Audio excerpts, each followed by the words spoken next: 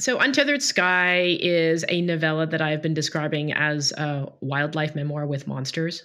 And it came about largely because of my soft spot for animal companionship stories. So, books like Where the Red Fern Grows and Old Yeller and Julie of the Wolves, all the books that make you cry at the end, like those books. I enjoyed when I was a child. So I was like, I want to write one of those. But also was fascinated with falconry and just like the how cool and amazing that sport is. But what if the falcons were like enormous monsters?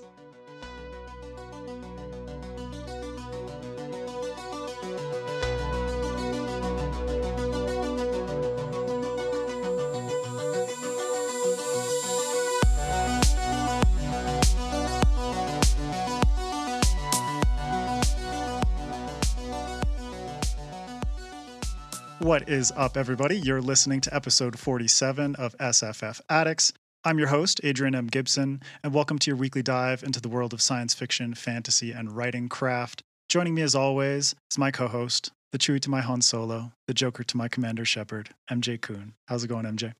Hello. I'm doing well. How are you, Adrian? Doing very well, thank you. And now, a quick note for listeners, the official SFF Addicts Patreon and merch store are live, so check the links in the description below to support what we do here. Also, don't forget to rate and review the podcast on your favorite podcast app and subscribe to the Fanfightic YouTube channel where this and every other episode is available in full video. And now, welcoming today's guest author, a familiar voice here on SFF Addicts, the amazing Fonda Lee. How are you, Fonda? I'm great. Thanks for having me on the show, Adrian, MJ. Pleasure as always. But to get things started, for anyone who isn't familiar with you, could you let listeners and viewers know a bit more about yourself? Sure. I'm Fonda Lee. I write science fiction and fantasy novels primarily. I'm probably best well known for the Greenbone Saga, which is a epic urban fantasy Asia-inspired martial arts gangster family saga. I never get those words out in the same order twice. And it begins with Jade City, continues with Jade War, and concludes with Jade Legacy. I also am the author of a number of science fiction novels, Zero Boxer, Exo, Crossfire, and my newest non-related novella comes out on April 11th, and that is Untethered Sky. Woo. Congratulations on that, by the way. Yes, congrats on that. So awesome. So I'm curious, with such like a wide repertoire of genres and subgenres and all of these things within science fiction fantasy, what was your relationship with reading sci-fi fantasy like when you were growing up? Like, what were some of your favorites? So I definitely latched onto science fiction fantasy pretty early in life. I think my earliest introduction was probably like Chronicles of Narnia and the Prydain Chronicles. And, I just sort of progressed from there. And then when I was in my teens, I discovered Asimov and Bradbury and Anne McCaffrey. So yeah, really early on, I remember just gravitating towards science fiction and fantasy. Yeah, awesome. And what was it that drew you to writing fiction, but specifically science fiction and fantasy? Was it kind of building upon the love of these books that you grew up with, or how did that all kind of progress? Definitely. It was very much this is what I love to read. So that's naturally what I'm going to start writing once I kind of became enamored with telling my own stories. And I think that what drew me really to the genre was just the sheer imaginativeness of it. And I feel like it's very much my natural lane, if you will, because it's so unconstrained. Like literally anything that you can imagine in terms of the future or a past that never was, or an alternate reality is encompassed within science fiction and fantasy. So I definitely see myself staying put here. Mm-hmm. And we've spoken in the past about your many years of office life, working corporate strategy for Nike and places like that. How did those experiences, consciously or unconsciously, prepare you for what I could only describe as like the fucked up craziness of publishing and writing and all these kinds of things. Adrian fucked up craziness is punches. pretty much the right descriptor of our industry. But it's that's an interesting question because I look back on the years that I spent in a corporate work environment, and in some ways it was the exact wrong preparation for a creative profession because it's so different in the sense that it's much more structured, it's much more reasonable, I guess you could say, in that like you have a job, you go to the office, you have certain deliverables, you have a pretty clear list of expectations, and Right. if you meet them, you sort of you can expect a certain range of bonus every year, and after a certain number of years you're up for promotion to this next position. And a creative profession is the exact opposite of that. So everything that you kind of get used to working a normal office job is thrown out the window when you get into publishing. On the other hand, I think that there were a few things that it did prepare me for. And one of them is sort of thinking in a commercial / strategic way about books, about, my own product, if you will, right? I think there are certainly some writers who come into the field without that knowledge or that preparation of being able to think of publishing as an industry. Because at the end of the day, even though we pour our hearts and souls out into these very personal stories, and we're dedicated to our craft and our art, it is at the end a thing that has to be printed and distributed and put into a retail channel and sold and marketed. And I think having that background, just having that understanding of business, has in some way allowed me to emotionally disconnect a little bit from the business side and all the trials and tribulations that happen there, and sort of treat that separately from the craft and the art side. Mm-hmm. I love that because when we had Chelsea Abdullah on, she also was talking about the importance of separating project from product. I think is how she put it, and I do think that's so important because you view the book as your little book baby, and it is, but also, and I'm an artist and blah blah blah. I know, but ultimately, right? It is a product, and if you it is an advantage to be familiar with the business side of it. Yeah, so to go back into the project side of it, right? A little more into the artsy fun stuff. You've written both sci-fi and fantasy. So the EXO series, Zero Boxer, the Green Bone Saga, and now Untethered Sky. I'm curious about what are some of your favorite things about writing each of the separate genres, and what are some of the biggest challenges for you associated with each genre? Have you had unique challenges that popped up with sci-fi that you didn't experience with fantasy, or vice versa? Things like that?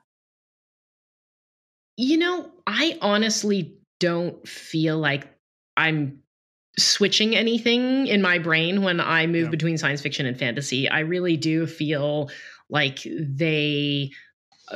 they're two sides of the same coin, if you will, and that I don't feel like one of them is harder than the other, or vice versa, that one of them comes to me more naturally.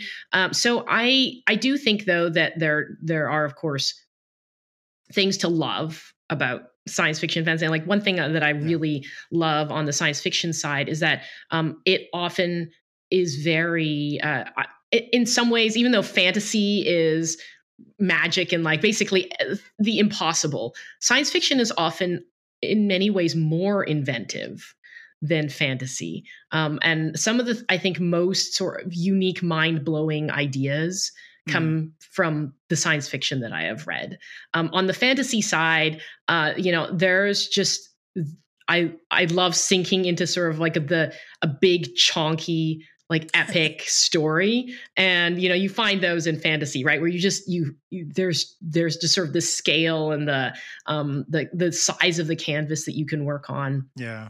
So, in terms of challenges, I would actually say there's a similar challenge to both for me, and that is more of I suppose you could say the the stereotype of both from a mainstream reader perspective, and especially because working within the genre as an author, I know the breadth of cool stuff that is being written in both science fiction and fantasy. Yeah. But oftentimes when I say like, oh, I write science fiction, people immediately will say like, oh, that like I don't read science fiction, or oh, they imagine something extremely technical and nerdy, like hard science fiction and stuff that's not character driven, and I've had that happen multiple times where my first 3 books were science fiction, and people would ask, oh, what do you write? I'd say science fiction, and they'd be like, oh yeah, like that's cool. I don't read science, haven't read science fiction. Even they wouldn't think of themselves as like a science fiction consumer, even though they're consuming, Jurassic Park and, all the sort of the Martian. Yeah. So there's sort of the like ultra nerdy stereotype of science fiction. And then I think on the fantasy side as well, people still associate it with Lord of the Rings and Game of Thrones, like that medieval old white milieu. Exactly.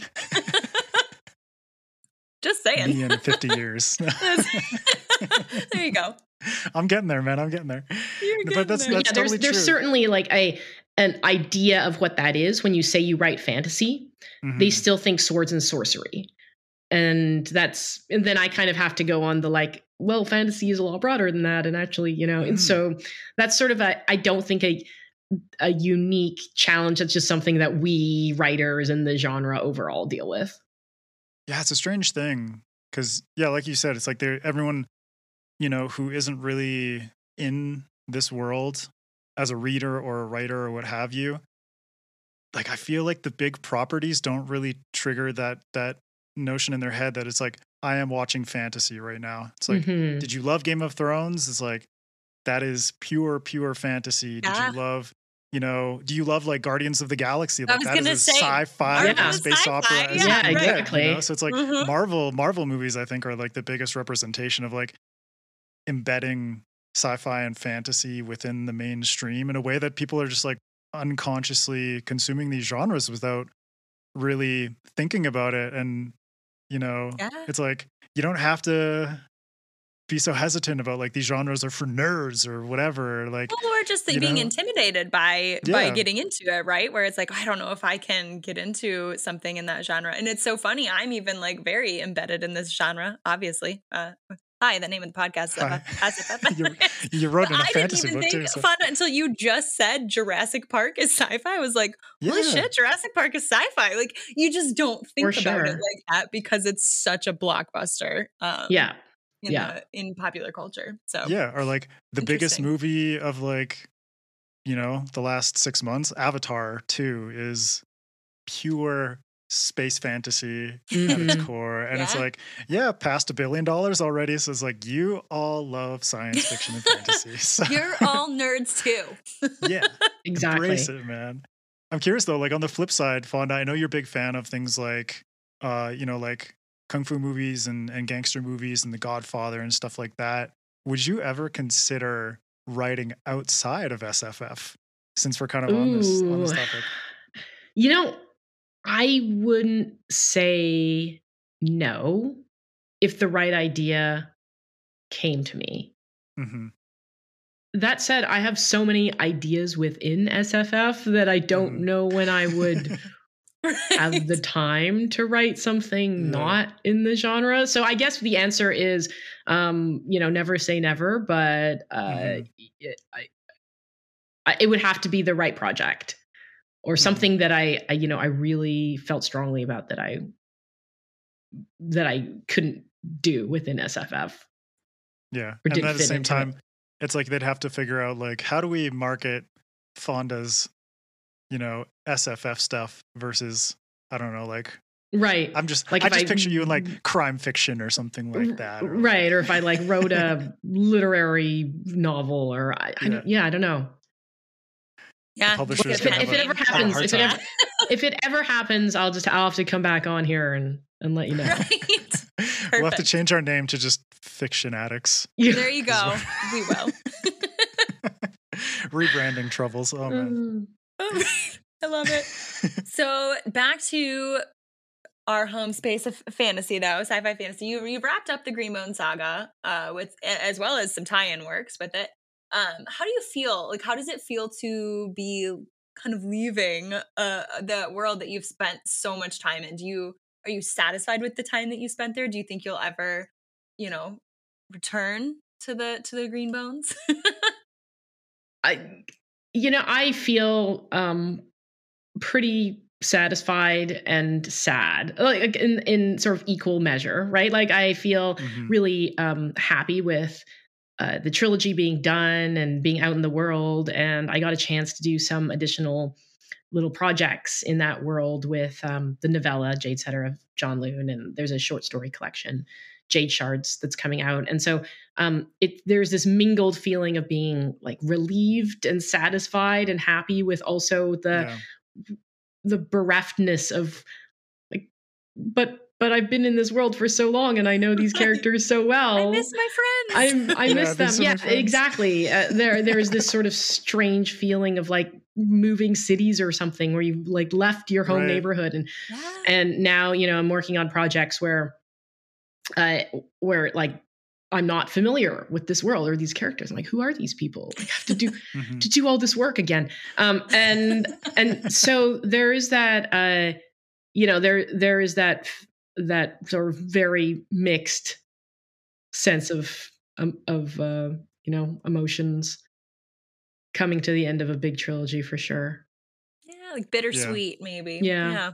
Exactly. And I know that the Greenbone saga was picked up by NBC Peacock, but I think that project kind of dissolved.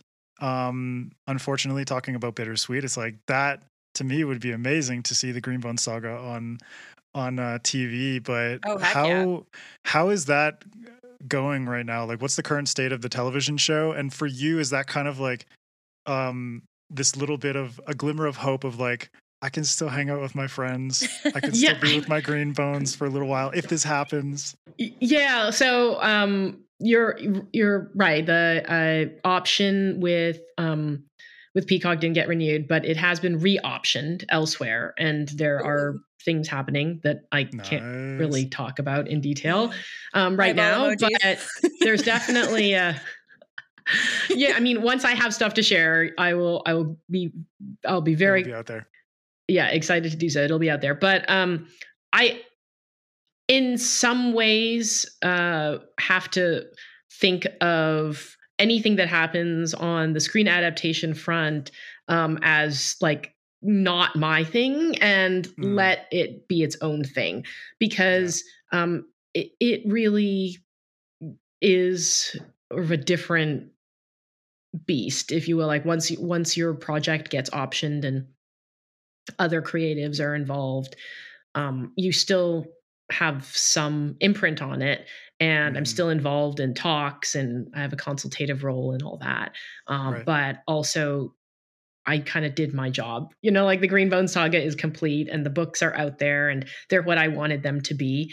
And MJ, you had asked, would I ever come back to it? I've asked myself that question, and this sort of, I think, will mirror my answer to Adrian's question of like, would I write in another genre, which is the like, I wouldn't say no, like it never say never, but also it would have to be a really compelling reason for me to come back. Like, I mean, maybe if there was a show and it blew up and my publisher just like drove up a truck full of money and was like, please do one more Greenbone saga. Book, 10 exactly. Deal, right?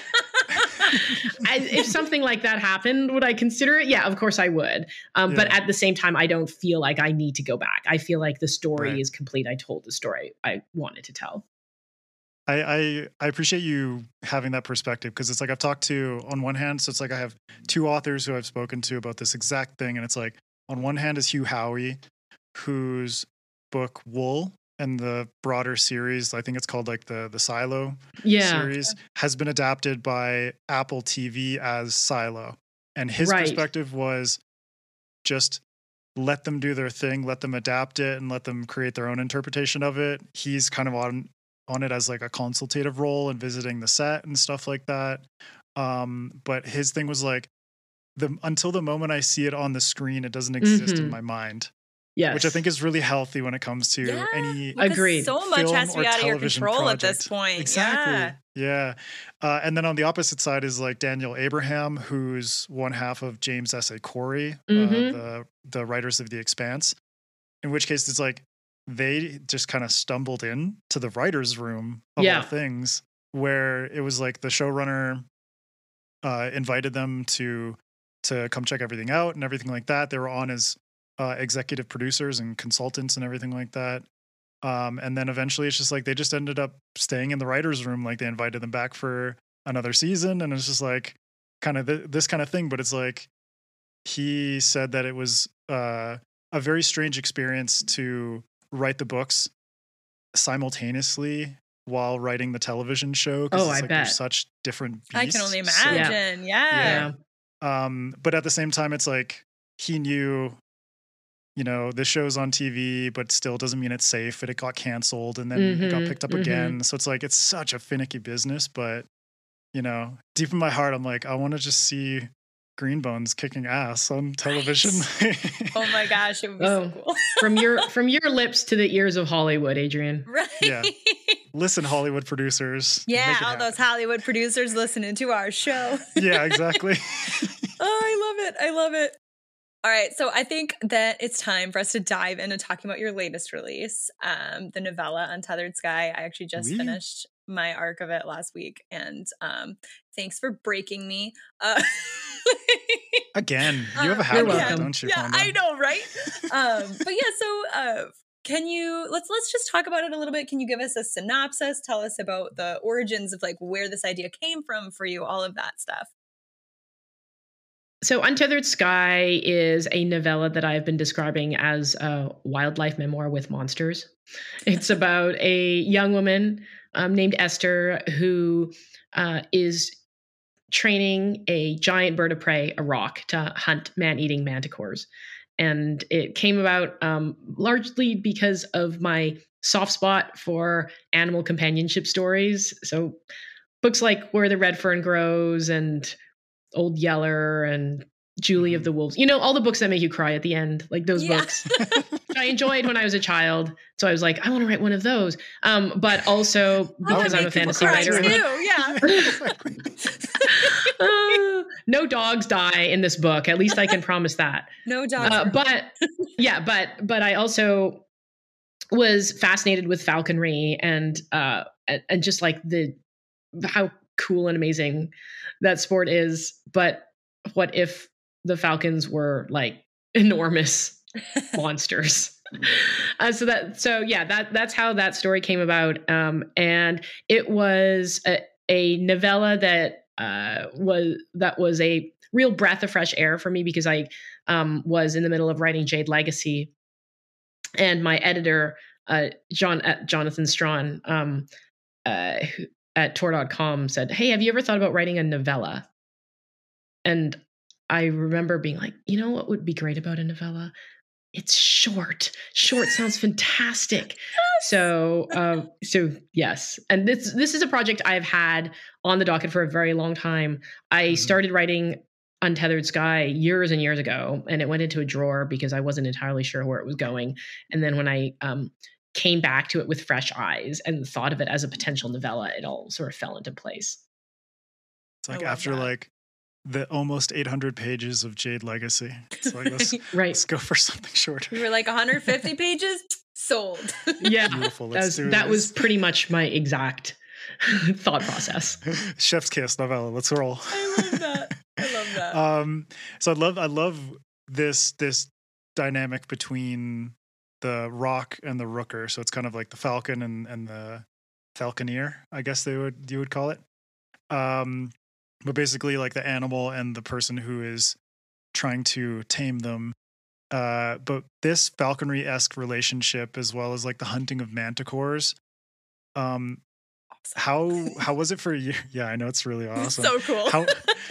How was it for you in terms of kind of like focusing on this aspect and learning about it? And then at the same time, how did that dynamic provide the right framework for you to tell Esther's story and her obsessive hunt for revenge kind of thing? So it's a interesting question because really this story is a very interior one, right? It's a Mm-hmm. very sort of tight, intimate story. It's really about Esther, and Esther is the first person POV character, and again, a big departure from the Greenbone saga, which had multi POVs, huge Yeah. canvas, large scope, dozens of years. So this was, in many ways, like me being like, how do I create this craft, this like little shiny bauble, and because of the limited page count and the constraints I was working with in the form, everything that wasn't important had to be stripped away. So the most important element really was like this relationship between Esther and Zara, and the manticores kind of provide the exterior conflict, right? But Mm-hmm. the really the interior conflict is Esther versus herself, if you will, right? It's like Esther's coming of age, is her kind of her coping with trauma in her childhood, figuring out who she is, and like finding love, really like a Mm-hmm. love with this giant bird that could eat her face off, but also like with those close to her around her, and there's a romantic interest in the story as well, and like herself, like accepting herself, right? And so there's there's there's the like, how do I kind of strike that right balance between, okay, this is really kind of got a memoir-esque vibe and sort of a Mm-hmm. very sort of personal story journey with, yeah, but these are giant honking monsters who are like going to be there's going to be like crazy hunt scenes where a huge bird like flies down on a giant manticore and there's like all this bloodshed. And So like chariots. that's so that was kind of what I was going for, was like a very a fantasy story that felt very real, very grounded. I guess that's sort of a common theme in a lot of my work, is taking the speculative element, but then making it feel like very character driven and very personal, Mm-hmm. and very grounded. Yeah. So yeah, that's kind of how that came about. And also the falconry relationship was really interesting to me. Like the Greenbone saga had so many relationships between all these different characters and all these familial relationships, siblings and parents and all that. And this was a very kind of simple, one-sided, like unrequited love kind of Mm-hmm. relationship. And because Esther is so she's so devoted to Zara and to her profession, but at the end of the day, like Zara is a huge wild animal, and so that would there's sort of a unusual, like nuanced run, like that relationship was different than one that I'd ever explored before, and so that was a fun challenge for me. Yeah, I loved that element in Untethered Sky, was that, you do see the animal companion, and I mean, gosh, I love any sort of animal companion, but I found it particularly fascinating that it is so, you'll see, oh, the falconer, they control the falcon. It's like, no, they don't. They Hmm. have the Hmm. falcon They're trained. trying their best, But Yeah, exactly, but right? Like yeah. the yeah, falcon still has to listen. And what if it doesn't? And also what if it's, Yeah. 600 pounds? Which I thought It's was like, do you fascinating. have like do you have a camel liver on hand, perhaps? It's like, Yeah, exactly, right? You gotta keep them pacified with that. yeah. Um, I just loved the whole world of this novella, though. With that dynamic with the giant monsters, the manticores are terrifying in the best way. Do you have any plans to revisit this world, or is this just going to be contained with this in this novella? it is just a standalone. So Okay. I'm always cognizant of the fact, like when you write a shorter piece, people are like, but what about this? You could do this. You can, like, there's all these other Yeah. things you could explore, which I totally get. But Yeah. I did really envision it as a one and done. Yeah. But That what way. was what was since you've like kind of lived this, it was brief, it was a hot flash in the pan. What was your favorite aspect of crafting this world and fleshing that out and being able to just say like, this exists. I had a ton of fun with it. And now let's move on. Right. Yeah. I really just had a lot of fun with the creating like the rooking profession and like just the like Mhm. little details. And this is my jam with I think any world building project is those little tangible details that make it seem real. So Yes. things like so I had a couple of beta readers who were master falconers read the manuscript, and they gave me some really cool little bits of feedback that went into the books, like the way that they would approach flushing out Corey, and like making and giving their bird an approach that's downwind so that it's easier for Mm. them, and things like penning in your Corey from one side. And I had one of the beta readers say, I wonder like what sort of material would be strong enough to be used as jesses. And in the novella, it's elephant hide that's like Yeah. used to as jesses for rocks. And so those little details, so all those little things are just like a lot of fun for me to create. Yeah, super cool. I just love yeah, I mean we've talked about it before, but like in terms of world building, the ability to kind of like infuse tiny details that engross people like one extra bit more in the world, and kind of just create that immersion factor through this kind of like unconscious inclusion of something that like that makes sense Right, you and is wouldn't have like even noticed in it, but that's what makes it feel exactly. real, and that's Yeah. that grounding that you were talking about, speculative, but Hmm. grounding it in, I love that. Um, so I would like to talk just a little bit, if we can, about your newly announced book. So The Last Contract with Sako, which is a samurai cyberpunk space opera. Am I getting this right? without That sounds without this Mhm. without the space, I think it Right. was. Yeah, something like that. so cool. I'm already hooked. Can you Yeah. tell us more? What can you tell us about it? It's going to be released in 2025, so you'll have to not hold your breath. And I'm working on it right now. I'm really excited about it. It's another project that has been percolating in my brain for a long time. Hmm. It came to me while I was writing the Greenbone Saga, and I was like, "That is cool." And I'm gonna have to shelve that until I finish this trilogy. So now that I can actually work on it, I have described it as um, if Akira Kurosawa wrote Dune, but then like blended it with Blade Runner and John Wick a little bit. So Yes, it please. is Best comp um, ever. Right. it's been a lot of fun because I'm trying, like I did with the Greenbone Saga. I think one of the things that always draws me into a project is when I can take things I really enjoy and like smash them together in some unique way. Hmm. And this is my love of like Chambara, like samurai flicks, but also, science fiction and like cyberpunk. And it's also like a lot of my background in business is in this as well, because it's set on like this isolated colony planet that has long since lost contact with Earth. And so the exploration company that was in charge of setting up the colony is now the like governing force. And so it's sort of like a corporate dystopia, but then there's also like the main character is this aging swordswoman who's on her last job. And anyways, I'm having a lot of fun with it. Oh And my I'm just god, rambling. every But word you say eventually, makes me more excited for this book. Even like contracts, and just like I'm down. Fuck it. Right, like all of it sounds so good. I'm glad you think so. And I just have to finish writing it. Right?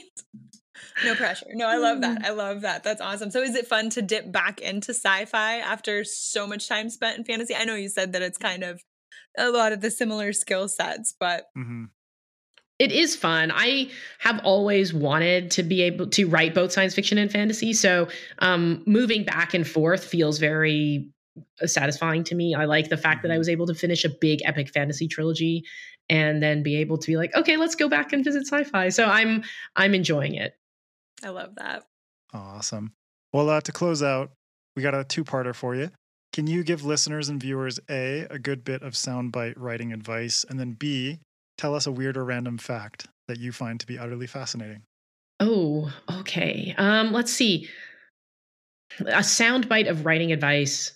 I'd say like one of the things that I have had to work on a lot over the last year is just protecting my writing time. So I think that's a piece of writing advice that is just evergreen that I would give to a writer at any stage in their career, which is just, especially in these days, it feels like there's 1,000 things going on that are dividing our attention. I mean, we went through a global pandemic, so there's a lot that can make it hard to prioritize writing. And I have in the past year found ways to just I recently actually just started getting a co-working space so I could get out of the house after, working at home for so many years, being like change of scenery, set aside a certain amount of time. And so I would give the advice, like whatever you can do to make writing work within your life, but protect your time is just really crucial. And then a weird or random fact. Okay. This is a weird or random fact that is connected to Untethered Sky. Okay. And that is, there were giant prehistoric eagles. They're called Haast's eagles. They are massive. And they were from New Zealand. And they hunted the flightless moa, those huge, like the huge, like emu-like prehistoric birds. They're kind of like prehistoric ancestors of like emu and ostriches. Yeah, exactly. Whoa. Yeah. So Haast's eagles were really massive eagles that hunted those things. And there has been fossil evidence discovered that they also occasionally preyed on humans. So there have been like skulls with like talon, like puncture marks in them and stuff. So so if you read Untethered Sky and you're like, whoa, giant birds that could kill people, those things really existed. So there you go, fun fact for the day. That's awesome. A good one and terrifying. Yeah, I love it. I've been reading, because there's like a company, I think they're based out of like Siberia, but basically their whole thing is to use, speaking of Jurassic Park, is to use genetic samples and mix them with modern, sort of like modern relatives of that species. So like mammoths. And then the closest living relative is, I think, the Asian elephant. And so they're kind of like merging those genes together using kind of CRISPR genetic technology, and then using that as the basis for an embryo, which an Asian elephant would then give birth to. And it would be approximation of a mammoth. So it's again, we have 6 movies. Why this is not a good idea, you guys.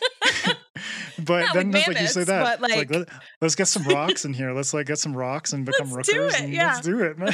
I'm gonna become a rooker. It's my new famous career last words. So right? The extinction of the human race. That's on you now, Adrian. Good job. Shit.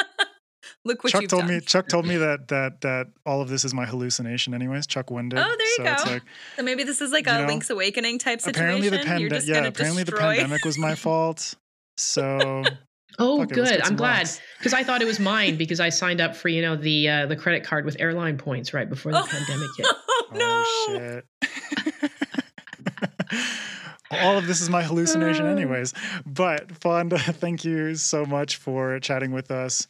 As well, anyone who contributes to our Patreon at $10 or more a month, there's going to be a reading by Fonda up there from Untethered Sky. So go check that out. And you can also hear Fonda on past episodes, including episode 15 on cities as characters and episode 19 on martial arts and SFF. Fonda, where can folks find you on social media? Well, my website is fondalee.com. I'm on Instagram at fonda.lee. I am still on the Cursed Bird app at Fonda J. Lee. And I am also on Patreon. So you can find me patreon.com/Fonda Lee. Awesome. And I will link to all of that in the description below. You can also follow SFF Addicts on Instagram and Twitter at SFF Addicts Pod. You can follow me at Adrian M. Gibson. MJ, where can people find you? Yeah, you can find me across all the major socials. So Twitter, TikTok, Instagram at MJ Kuhn Books, all one word. Awesome. Well, that is it for this week. Stay tuned next week for our mini masterclass with Fonda on morally gray characters, which I'm so excited to hear about. Now, keep reading, keep imagining, and we'll see you next time on SFF Addicts.